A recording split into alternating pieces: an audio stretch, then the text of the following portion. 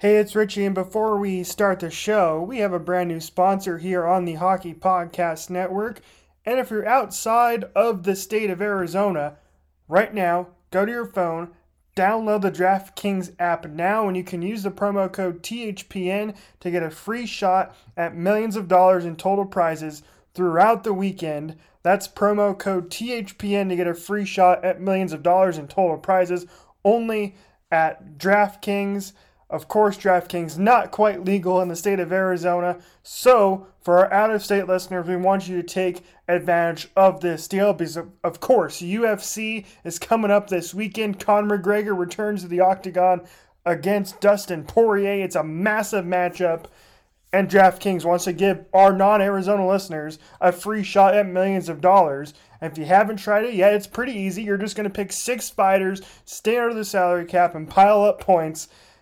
And you can do it all at DraftKings, DraftKings.com. Go download the app if you're outside of the state of Arizona. Promo code THPN.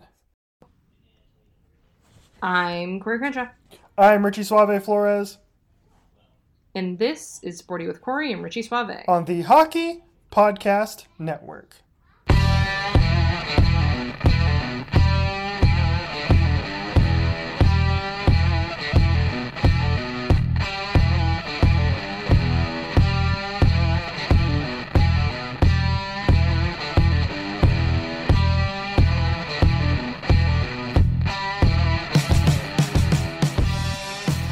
Welcome back in Sporty Nation.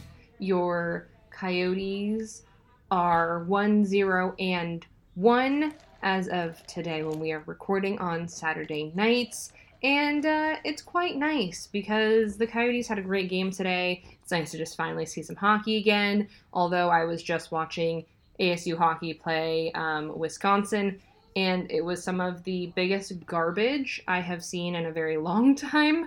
So I'm glad at least one of the teams looked really solid today, and we would love to talk to you guys about it because I know you guys are pretty amped to hear some actual game talk. So we might as well get right into it. Introducing, of course, as always, my wonderful and amazing co-host who was too sweet today to give a really nice shout out on Twitter to me, Richie Suave Flores. Hello, Corey. Now, I'm a little bummed today because, as you know, the Rams lost to the Packers on Saturday, so their season's over, so I'm a little bummed about that. Didn't expect them to win the game, but they still had a good season. Didn't expect them to win a playoff game this year. So I'm glad that the Coyotes' performance was able to, kind of make up for the fact that the Rams lost, but it was nice to finally have some regular season hockey back and the Coyotes be entertaining to watch in both games. And I feel like through the first 2 games, we are seeing a Coyotes team that is playing like pretty much up to their standard in which we think they could be playing at, and they're playing really, really well through 2 games. Yeah, I mean, it was really nice to see. It was funny because you had mentioned a few times on Twitter about how a lot of the things that we had been mentioning that we needed to see out of this team, we were getting to see, which doesn't happen very often, as we all know as Coyotes fans, that we want a lot and we expect a lot, but we don't always particularly see it. It was nice to finally see the product that Bill Armstrong has been trying to kind of piece together with these tiny little pieces that he's been throwing into this, to see that finally come together and be able to be that product to be seen on the ice. He worked in kind of changing this team up and making it a lot less vanilla, that kind of the way it was before when Chaika was there, and it was just, it lacked some depth to it, and the fact that he had kind of provided and not depth in the fact of talent wise, but depth in the fact of talent and grit wise. So he was able to put that in there, and it was funny because that was one of the things that was mentioned on on our Twitter today was about how people liked the Keller Pitlick Brassard line, which was it, which I said is a good combination if Clayton Keller produces, if he's put in the position where he has to be the person who produces, and they are there to give him the, he just doesn't have, he's more of a playmaker, and he I wouldn't necessarily say finesse, I guess kind of. He's on his way to being a more of a finesse player, but he doesn't have that space, and he needs to have that space and that open ice in order to be able to do that, and that's what those two can provide for him. So it's funny that actually got brought up today, because I think that's definitely something to look at going forward, because it is an opportunity for Keller, I think, to reach his full potential. But I think the biggest storyline coming out of these two games is the fact that we are actually seeing production out of people that we were saying we needed to see production out of early, because of the fact that it's a shortened season. So getting confidence and getting those early goals under your belt is a big fucking deal. And I mean, the first game in particular looked kind of rough. It was sloppy, and it started out really slow for them. I mean, it was to be expected because of the fact that you are starting the season so abruptly. You don't really get the same time going into the season as you normally do. So it obviously was going to be a little bit sloppy, but it did not look good until you got to about midway through the second period, and they had a lot of very strong offensive zone time, but they weren't able to bury it. So it was really nice to be able to see them come into the second game and have a lot of the faces that you wanted to be scoring those goals actually being able to find the back of the net. And chief among those is, of course, Phil Kessel, who got the goal with 3.2 seconds remaining in the opening game on Thursday to send the game to overtime. He had 2 goals in game number 2, so he leads the league in goals right now, believe it or not, with 3. He's got 3 points in 2 games for the Coyotes. And Phil just looks different than he did last year. He looks more engaged. He looks like the Phil Kessel of old. That is the guy that you can go to and let him make plays, because he's scored in 3 different ways, right? I don't remember a time last year where I saw Phil Kessel intentionally get dirty into the crease to score a goal like he did to tie the game up on Thursday. When you saw that, I think that was the first inclination that we were getting a different Phil Kessel this year. And he scored that goal. He scored a beautiful backhand goal on Saturday. That's what Phil Kessel does. In my opinion, that was the prettiest goal we've seen Phil Kessel score since he became a Coyote last season. And when Phil Kessel's going like that, I feel like it's contagious. Phil got the Coyote pelt after Saturday night's game, and he was talking after the game about, he was like, last season I was bad last season. I didn't feel good last season. I was a little banged up last season, but I never felt right. And he was like, I feel good now. And you saw that on the ice. And look, Phil Kessel's not going to put up a goal per game pace, but if he even just gives, I mentioned this on Twitter, mentioned a couple times last year, give me 25% more production out of Phil Kessel this year, and I think that's then becomes contagious down the entire lineup. And then you're looking at a team that should easily be able to make the playoffs with that kind of production. And let me read a quote from Rick Tocchet here on Phil Kessel, because he's talking about confidence. And Tocchet said this. He said, when top scorers get goals early, you start to feel it and you get hot. I've seen Phil get hot for stretches 2 to 3 weeks at a time, so hopefully it's really one of these times where he really gets hot for us. And I feel like that this is the start of that happening, because I saw somebody on Twitter point this out. Actually, it was Jody Ayler with Fox Sports 910. Phil Kessel did not score in back-to-back games at all last year, and he's done that to begin the season. And when you get, like we talked about a lot, Corey, when you get that buy-in that's been happening these first two games, Rick Tocchet mentioned it on Thursday, it's just contagious. And when things are contagious for this team on the ice in terms of production, you start to get hot, you start to feel good, you get that confidence going, and this team just becomes a different team, like we saw through the first 45 games of last season, like we saw in that series against Nashville. I felt like their confidence was good, and they were getting a lot of production from a lot of players.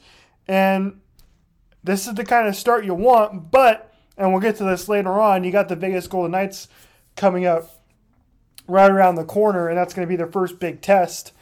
But yeah, what did you think of Phil Kessel's game? Does he not look like a different Phil Kessel than last year? Oh, absolutely. I mean, it has to be mentioned in the fact that he was probably playing only at about 70% for a good portion of the season because he was injured. There was an injury that they didn't really talk about, and then it kind of came out that he had an injury that he was playing with, and then once he was finally healed from that injury, it wasn't until the very tail end of the season going into the playoffs. So he didn't really have the time to reacclimate himself and make himself really feel comfortable post his injury. And I think that made a big difference with him because of the fact that he had such confidence issues coming towards the very end of that season. And, with everything else that was going on, in the world, I think it's hard for someone to focus and really be able to buy in the way that he is now that he's 100%.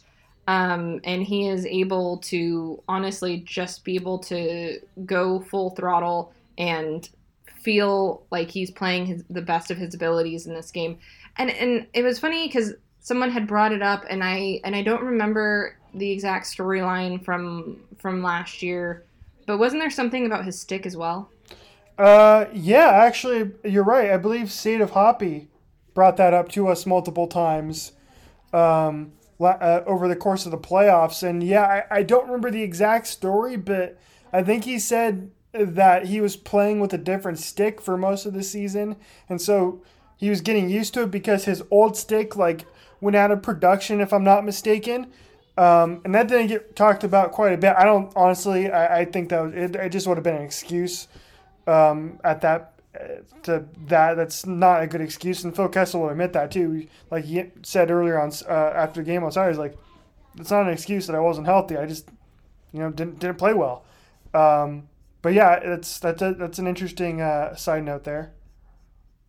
Yeah, no, I don't particularly think that he was ever trying to use his health as an excuse, but I do say that it is a big factor. He wasn't playing the fullest ability of his for a long time. Props to him for fighting it out throughout that.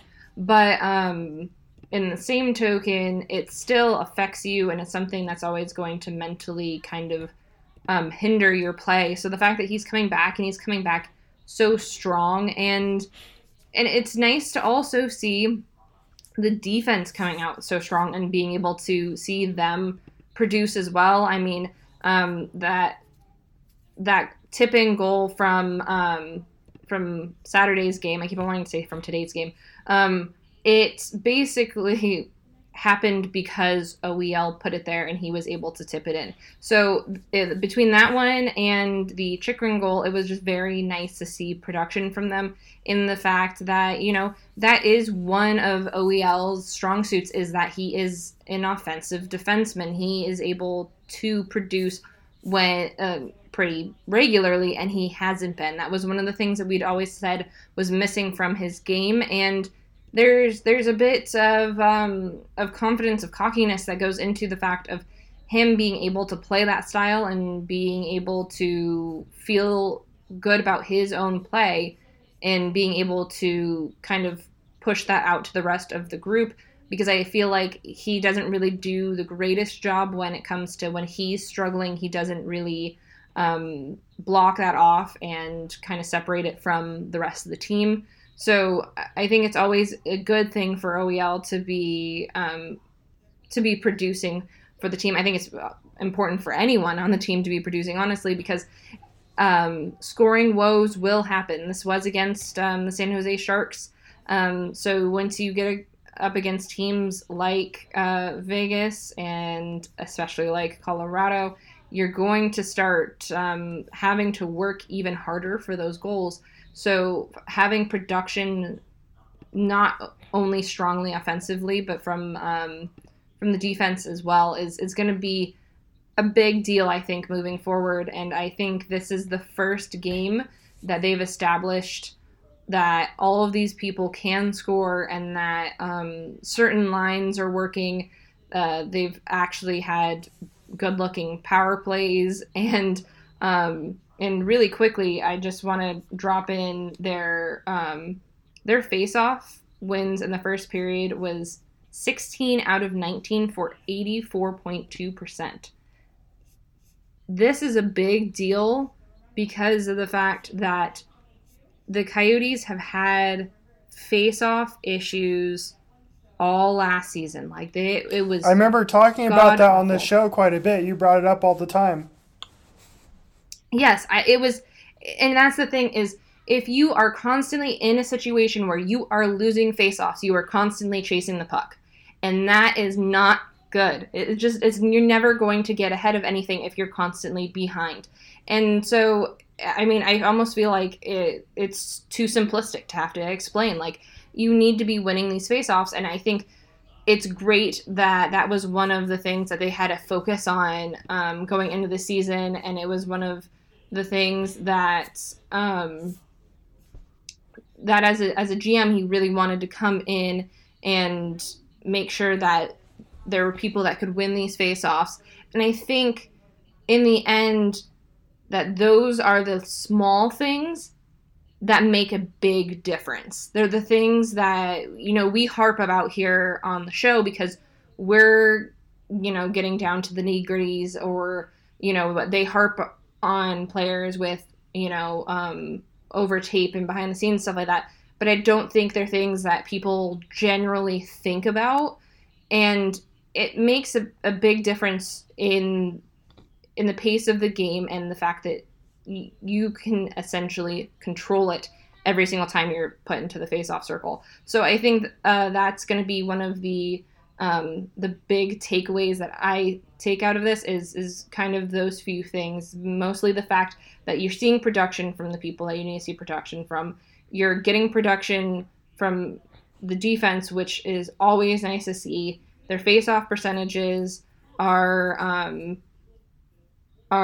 looking great, and for once I was able to send you good gifts about power plays, and I haven't been able to do that in God knows how long. That's absolutely true, but I'm glad you mentioned the face-offs. I pulled up the statistics from the game on Saturday. Nick Schmaltz won 71% of his face-offs. Christian Dvorak, 73% of his total face-offs. The team as a whole won 60%, and Rick Tocchet said this. He said, when you win draws in the offensive end, obviously it makes the other team defend, but the possession time just goes up. It puts stress on the other team. You want to put the other team in those decision-making situations. Overall, it was good on the face-off dot in the last couple of games. And considering that the Coyotes lost one of their centers, the big-time centers, obviously, and Derek Stepan, that's a pretty big deal. And we're seeing the continual maturement of Christian Dvorak as a centerman in this league. So I'm glad you brought that up. And then going back to, you're talking about the defense too there, Corey. Jacob Chychrun's got 3 points in 2 games. Oliver Ekman-Larsson's got 3 points in 2 games. OEL put up 3 points on Saturday, which is a career high, ties a career high for him. But OEL got hurt during that Saturday game, And I want to get your take on that hit that he took, too. Coach Tackett, after the game, didn't really seem too... He didn't really comment on it. He said he didn't really see it, didn't get a chance to take a look at it. But in my opinion, that was a very dirty hit from Evander Kane on OEL. And I was calling on Twitter that Evander Kane should get a suspension for that because it was a cross-check to the neck of Oliver Ekman-Larsson as he was going down. And you just can't do that. You need to have better control over your stick. Granted, OEL kind of got pushed down a little bit by Evander Kane going in for the puck in the Coyote zone there, but Evander Kane's got to be smarter than that, and that was a very dangerous play. We don't know what the status is of Oliver Ekman-Larsson yet. As of, again, we're recording on Saturday night. We might know more on Sunday, and we probably will know more on Sunday from Rick Tocchet once he talks to the media on Sunday. So keep an eye on Twitter from us. You've probably seen it by now. But what did you make of that hit on Oliver Ekman-Larsson for Evander Kane? I think it's difficult. That game was starting to get kind of chippy towards the end anyways, and Vander Kane kind of plays that type of style of game. So you would kind of expect him to be a little bit closer to crossing the line than some other people. But to me, a lot of times it's very difficult in a lot of situations because of the fact that we are able to see replays and we're able to watch these things, slowed down and all these things, but it's a very fast-paced game. And so sometimes you don't intentionally do things, but I'm going to sit here and watch this again before I reaffirm what I'm saying here. I agree with you in the fact that you need to be smarter than that, for one, because player safety is massive. You need to be a lot more cautious about where you're putting your stick, where you're making your checks. Like I'm watching it in slow-mo right now, and honestly, it looked intentional to me. But again, like I said, it's a fast-paced game, and they were fighting kind of back and forth there with his stick. But I don't know. I do think that in a way I'm a little bit not surprised coming from Evander Kane, and that's where I might have my bias in that. And so I try and not have too much bias. That's why I'm like very back and forth on this, because I feel like these are very subjective calls to make, but I don't like it. I don't like the way it looks particularly, and I just don't think. I think he could have been smarter about that, and that I don't understand. Like OEL was already kind of going down at that point. Why he needed to add that check in there, I don't get it. But again, I say this as someone who I don't play in the NHL, so I don't understand the gravity of the fast pace of the game. I still don't particularly think I like it. And again, when you listen to this on Monday, you'll probably know more than we do as of recording time if player safety is going to take a look at that. I have to assume they will, because it was a check to the head, and at least I would say so. And at least take a look at it and see if it was avoidable. Because as far as I know, Evander Kane only got the one penalty on it. He didn't get a major or anything like that. So it's on automatic review if it was a match penalty or something like that. But I hope OEL's okay, because he's gotten off to a very good start this year. Talking about players who feel engaged in their game, who feel like they have something to prove this year. Oliver Ekman-Larsson, so far, seemingly is the case. I feel like he is deciding to shoot maybe a little bit more. He's only credited with 4 shots on goal so far this year. But I feel like he's a little bit more aggressive in terms of shooting the puck, because we've seen him get a couple of those deflections already so far, and that's big. And that's what we want to see from OEL, is creating those types of plays in a season where I feel like he has a lot to prove, as do a lot of Coyotes this season have a lot to prove, because a lot of guys are on contract years. A lot of guys are in that realm of, are they going to take that leap to the next level of their game or not? Clayton Keller being one of them, who's off to a good start this year. But I feel like, again, just kind of going back to that point of when it rains, it pours. Like, when Oliver Ekman-Larsson's good, when Phil Kessel is good, it's contagious. And I feel like that's the thing that my biggest question mark, though, is can they sustain it? And that's the question I have on Twitter. I put that out. I was like, and that was our biggest question mark going into the season as a whole was, okay, well, if we see these players start to make some improvements to their game over last season and their production levels, they just got to do it on a more consistent basis and sustain it for an entire 56-game stretch. And that's my biggest worry right now, is we are seeing the best of Clayton Keller right now. And again, 3 points in 2 games for Clayton Keller. Like you mentioned already, he's shooting the puck more. They seem to have put him on a better line right now. And to add to that, I don't know if you saw the quote I put out on Twitter from Rick Tocchet after the first game of the season, Corey, where he's talking about Clayton Keller's game. And I think this is very telling, and this is my favorite quote so far from early on in the season. I have to scroll back through all my tweets here to find it, but I think this is a very good indicator of the season Clayton Keller is about to have. Rick Tocchet talking about Clayton Keller. Quote, "He threw 2 blind passes and I had a talk with him. I got to give him credit. Maybe the last few years he wouldn't have responded well, and I thought he responded well. He's got to understand he's got to play more situational hockey. I liked his game after that mistake." And that, to me, shows a Clayton Keller that's growing up as an NHL player.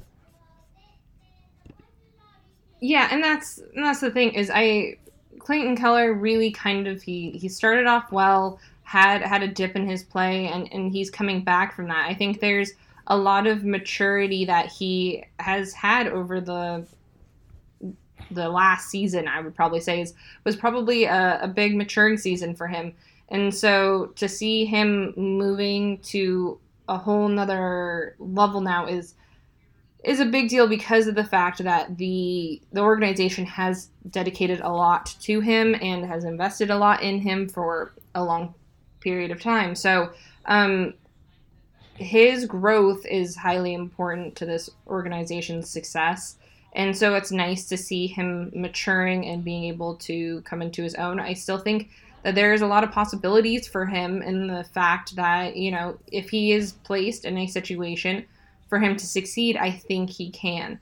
And this, I think, is the first time that we are actually able to see that in a game and be able to see him find more of a comfortability in what he's doing. I think there's a lot of times he has issues, excelling and executing the way he feels comfortable and wants to. And there's a line between that and pushing him to be what the team needs him to be. There's like a fine line there, and I hope at least, are finding that fine line by putting him on this line, pushing him to be something more than what he is comfortable with, but then at the same time, nurturing what he does best. And that goes for anyone in life, and any type of thing that you're ever in, is being able to find that way where you are still doing your best, but still pushing yourself. And there's a lot more in Clayton Keller's tank. It's just finding that and pushing the right buttons to get him there. We still have one more player I think we want to touch on, Corey, and that's Barrett Hayton. But before we do that, I have some numbers of Clayton Keller's that kind of backs up what we were just talking about here, and backs up the team's performance as a whole through these first 2 games. Small sample size, yes, but it just shows you how good this team has been through 2 games as a whole. So there is a stat called individual expected goals. And essentially what that is it's a analytical stat that looks at the amount of goals you're expected to score individually, and I believe over a replacement player, essentially, more or less. And Connor McDavid is the leader in this category right now in the entire NHL with 1.34 through 2 games for him. Obviously, he's the best player in the world, so that makes sense. Do you know who the 3 players are behind him? No idea. Second, third, and fourth in the league in terms of individual expected goals: Christian Dvorak, Clayton Keller, and Connor Garland.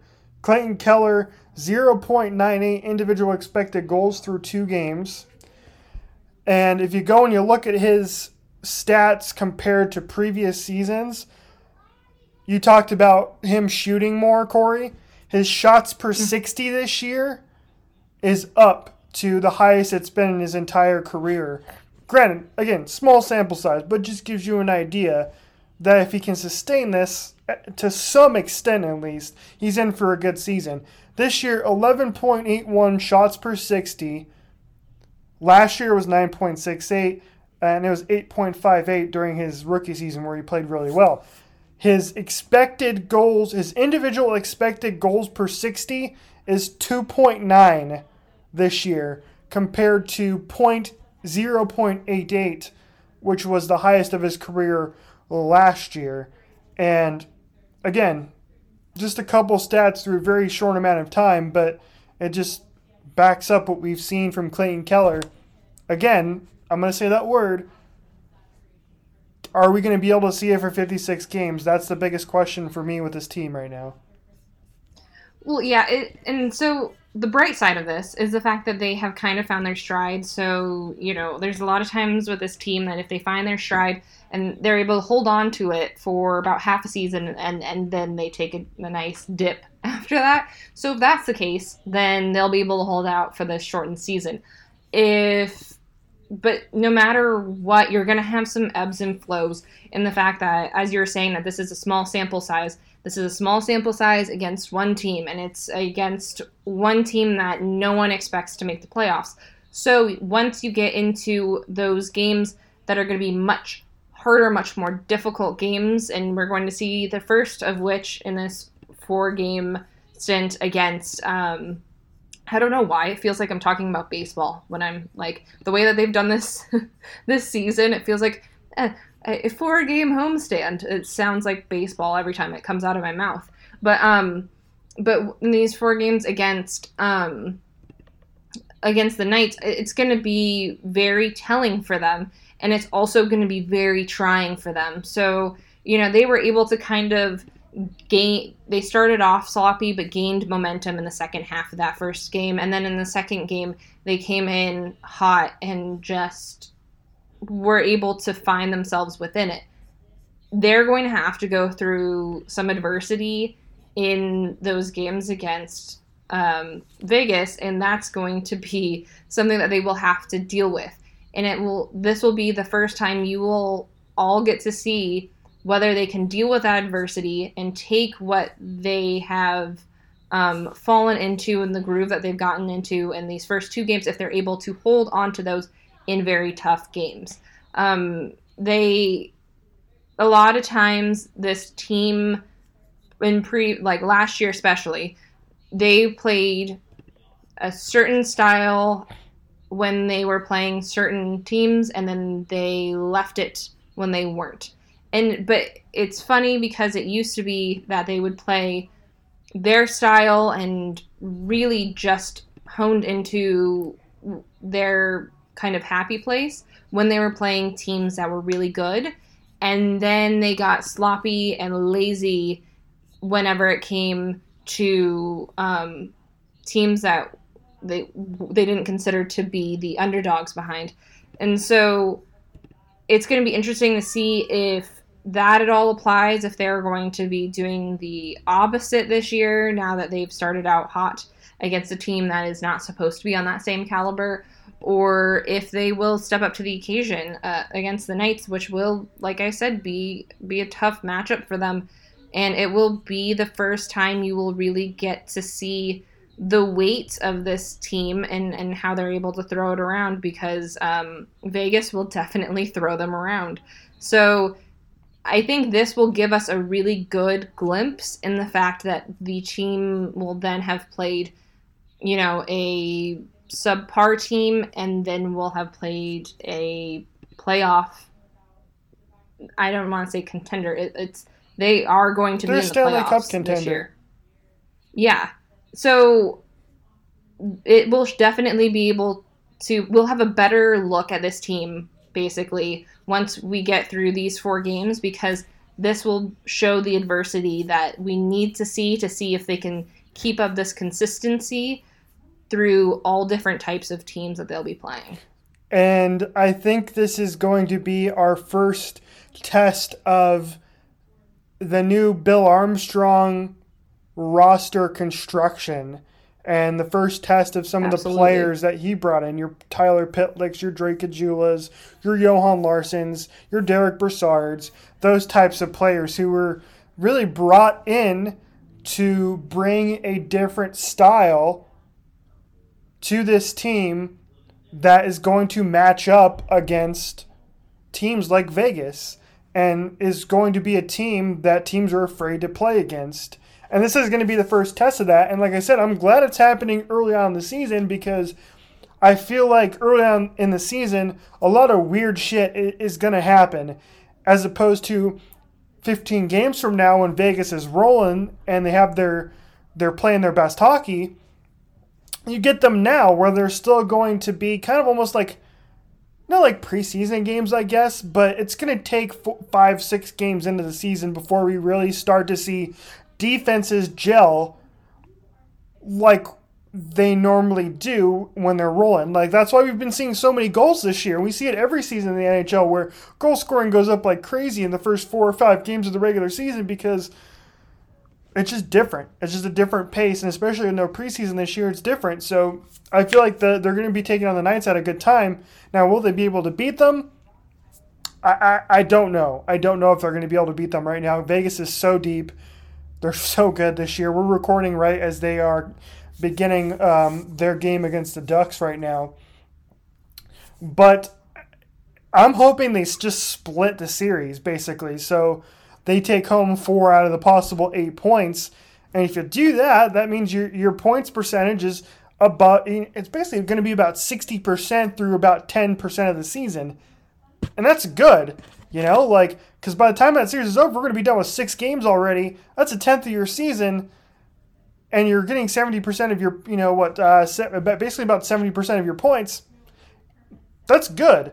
And granted, is it going to feel differently depending on how they play? So if they win 2 games and they're very competitive, or if they get blown out in another game, etc., etc.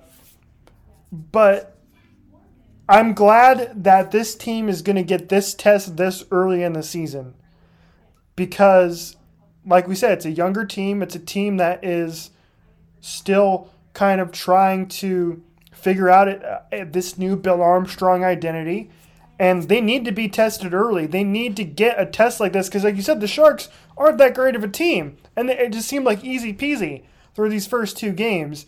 And they almost need a little bit of that wake-up call against the Stanley Cup contender that's going to be like, all right, guys, this is going to only get harder from here.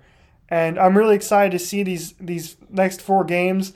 It's almost going to be like a playoff series, and it's going to be get crazy. Like, there's a little bit of rivalry between these 2 teams already, I think, and imagine what it's going to be by the time the 4th game rolls around. They're going to be so sick of each other. I hope it doesn't get dirty by the end of the 4-game series, but that's the fun of this NHL season, is we're getting these series where you're just going to be sick of teams by the end of it.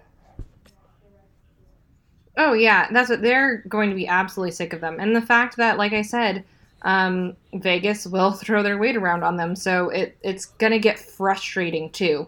So it'll definitely be a test of how well this team picks themselves back up after they have gotten frustrated. It will be a frustrating series.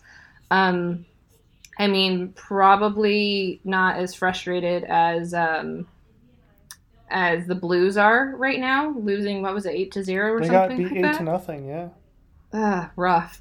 But so I don't think it'll be that frustrating. But it's still going to be a very frustrating series for them.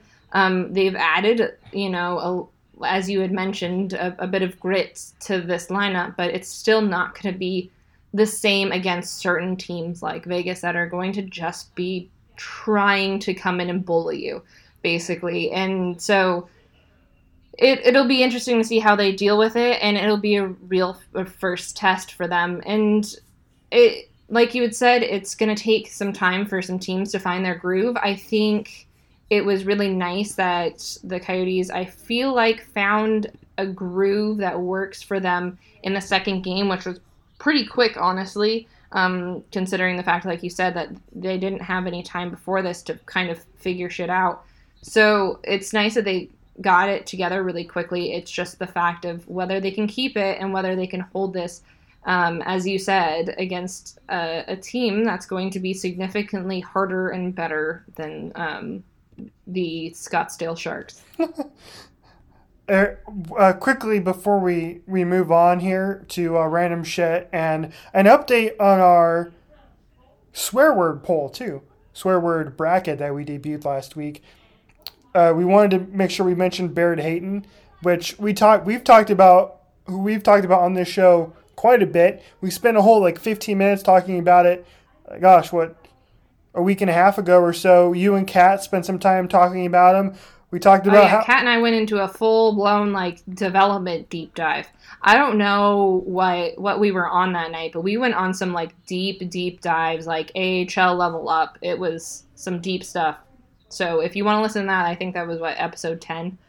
Yes, exactly. It was but he scored a terrific goal right in the slot, and that's the Barrett Hayton we want to see, right? That elite level NHL shot, and that's good. Hopefully it's only good things to come for him. Yeah, no, I think it's kind of, as Kat and I were talking about, they went through a lot of really good development on him. They didn't just throw him into this. He has been on the cusp of being really great for a little while now. We're kind of towards the end of this last season. I was looking at him thinking there's a possibility he could come out this season and just kill it. It's really honestly up to him. He has all of the things that he needs for success. It's just whether he wants to actually go out and perform the way that he knows that he can, and we all know he can. So it's really nice to see him producing early, because that helps with that confidence boost. And I know I keep going back to confidence and all of this, but just like anything else in life, a little bit of confidence goes a long way.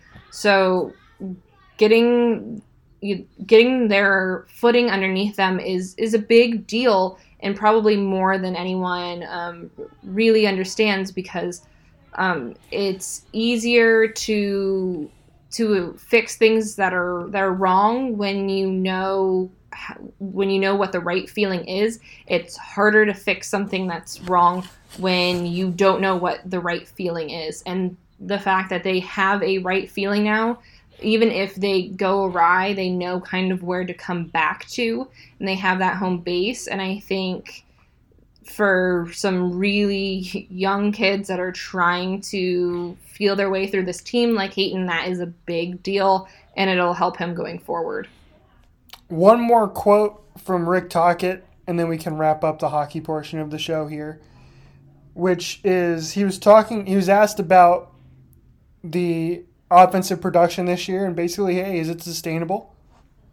And he said this, and this is what we're going to have to see from the Coyotes going forward, which is they are some interior goals. Phil getting that 6-on-5 in front, and the deflection. Barrett getting that goal in the high slot. Last year, we weren't getting in front consistently and shots in the high slot. It's hard to do it consistently, and that's the perfect encapsulation of what we're seeing from the Coyotes offense through the first 2 games of the season. Let's update our poll, Corey. I'm going to pull it up here.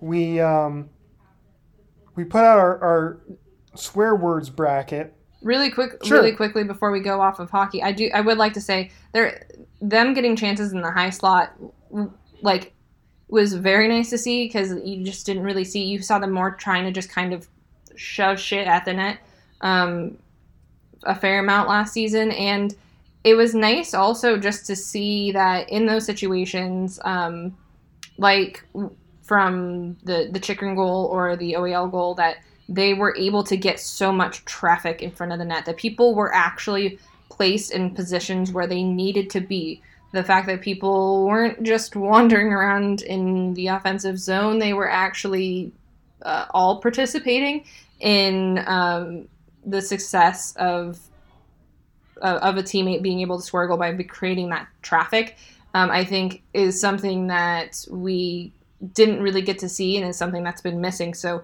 that is another little thing. Out of that quote, it just made me think of that, so I just wanted to throw that in there really quickly before we went into something else.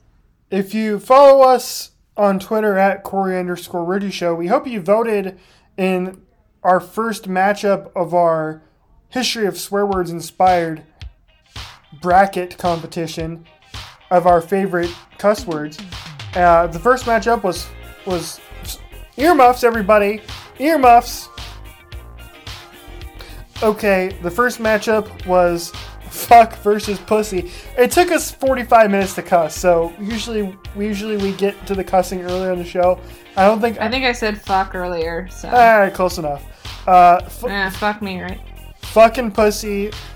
Fuck won with 93% of the vote, obviously, because that was the clear number 1 seed. So, if you go onto our Twitter right now, you can probably vote in our second matchup, which is going to be bitch versus dick. That's going to be our second matchup. That's a close matchup. Not going to be as big a runaway as the first matchup. My favorite... Oh my gosh, I usually don't use either of those, other than saying son of a bitch a lot. What were they again? They were bitch and what? Bitch and dick. Bitch and dick. Uh-huh. I mean, you would never call someone a dick. You're such a dick. No, I'm more of an asshole guy. Oh, such an asshole. Yeah. Okay, that makes sense. Well, I mean, you're dick. That's rude. How rude. That's gotta count for something. You are literally Dick Flores. Yes. So that's gotta count for something. So, wait. So does that mean if people are counting for are voting for the word dick, they're actually voting for you? They're voting for the name, not the word. Maybe. That's the beautiful thing about this poll, is it could be whatever you'd like it to be. So you can, go vote right now at Corey_Ritchie Show. I think it should be up by now, at least if you're listening to us on Monday. Our next matchup before we get to the finals, coming up here sooner rather than later. Okay, are you ready to wrap up the show with some random shit, Corey? Yes. We got some good stories this week. I gotta pull them up first because we had a couple left over from the last show that I wanted to get to that I didn't get a chance to get to on the Thursday episode. Yeah, because we had to talk about Danish. Was it a Danish show? Yes. Oh, fuck, I keep on forgetting. Yes. We had to talk about a Danish show. If you want to listen to why we had to talk about a Danish show, listen to our last episode. Very strange. Very, very strange. And it took up a lot of time, which meant that we didn't get to our other random shit stories. But that was a random shit story in its own, so. Yeah, exactly. Okay, let's begin with this. Let's go to Canada, everybody, up in Quebec. Those fucking weirdos. As the coronavirus pandemic continues, many places around the world are introducing tougher restrictions in a bid to reduce the spread of the virus. In Quebec, a 4-week-long curfew has been implemented which requires residents to stay in their homes from 8 p.m. in the evening until 5 a.m. in the morning. There are a few exemptions to the rule for essential workers who need to travel, and also for those who need to walk their dogs. Corey, I do not think you are ready for the turn this takes. This is like an intense. This is like an M. Night Shyamalan level twist ending coming to this story. I'm so nervous right now. I'm also thinking that we got to do this sometime on an After Hours. Have you throw some random shit stories on people on After Hours, so I'm not the only one that has to react to these things. All right, I'm really nervous, but like, okay. And please, no dogs die in this. No dogs die. In fact, this doesn't involve any dogs at all, which is the best part of the story. You just left off on walking your dog, and I was like, no, please don't do anything to the dogs. Okay. One woman reportedly attempted to use the latter exemption for her own benefit shortly after the curfew came into effect. A local newspaper reports that a woman was fined after being stopped in Sherbrooke for walking her partner on a leash. They claim that the woman told police she was just walking her dog. The couple did not collaborate with the police. The lady said she wouldn't pay the fine.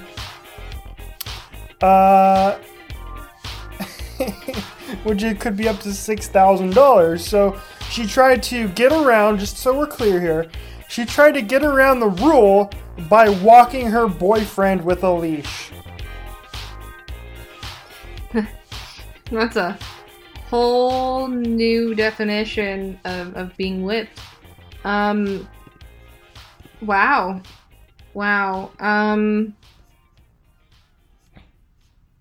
I don't even know what to start with there. I feel like there's so many different routes you could take this down.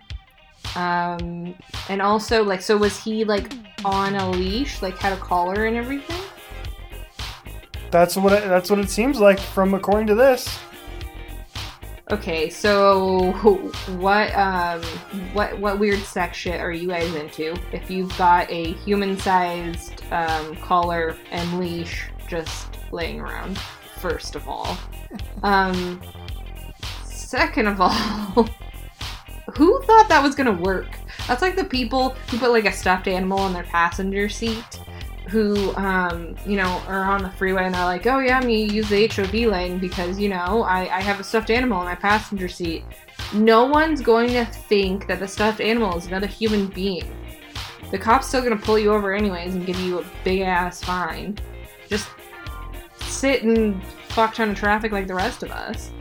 But like, how did she think that was going to be like, okay, they weren't going to be like, yeah.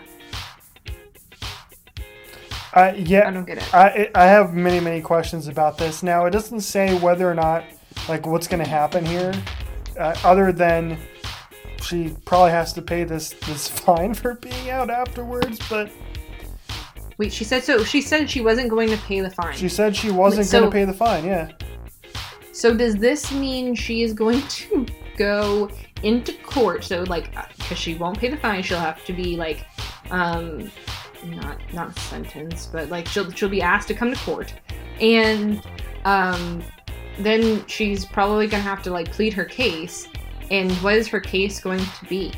I was walking my boyfriend, so I should not have to pay this fine. She's gonna try. Probably not gonna work.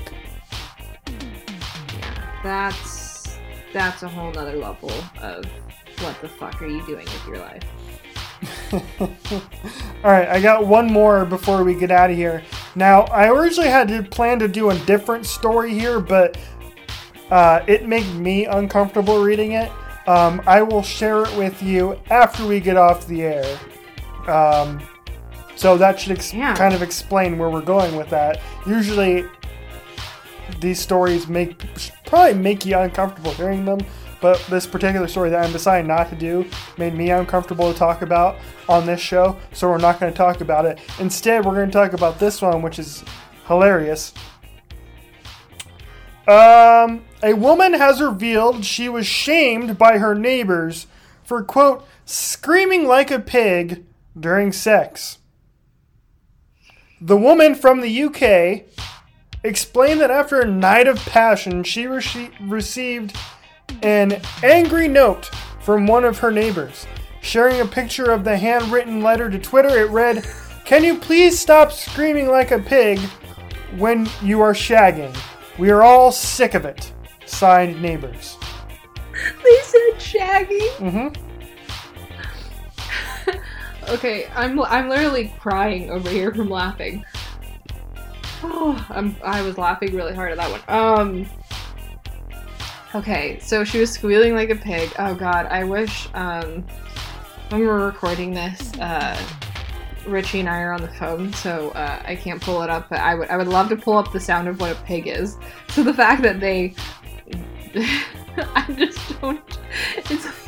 It's like a nasally snorting noise, so like how that comes out of somebody in that situation is one question. The second one is how close are those neighbors, or how loud is she? Like, is this an apartment type situation? Is it like she's in her own house and her neighbors could still hear? Is the window open? Is the window closed? How fucking loud are you? And why is that necessary? And also, to all great questions, of which I don't think we quite know the answers to. So many questions.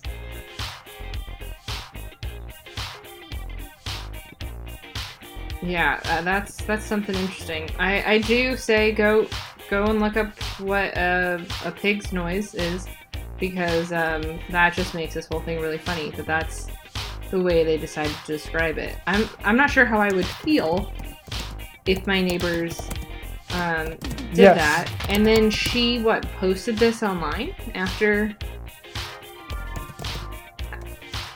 Damn, good for her. What confidence you've got to have with yourself and your sex life to be able to just like try and publicly shame these people after that's the way they described it. Good for her. So there you go, Sporty Nation. That has been our random shit for this week. The Coyotes, 3 points out of a possible 4 in their first 2 games, taking on the Vegas Golden Knights for a 4-game set coming up next, starting, of course, on the road in Vegas. Do you have any last words before we go, Corey?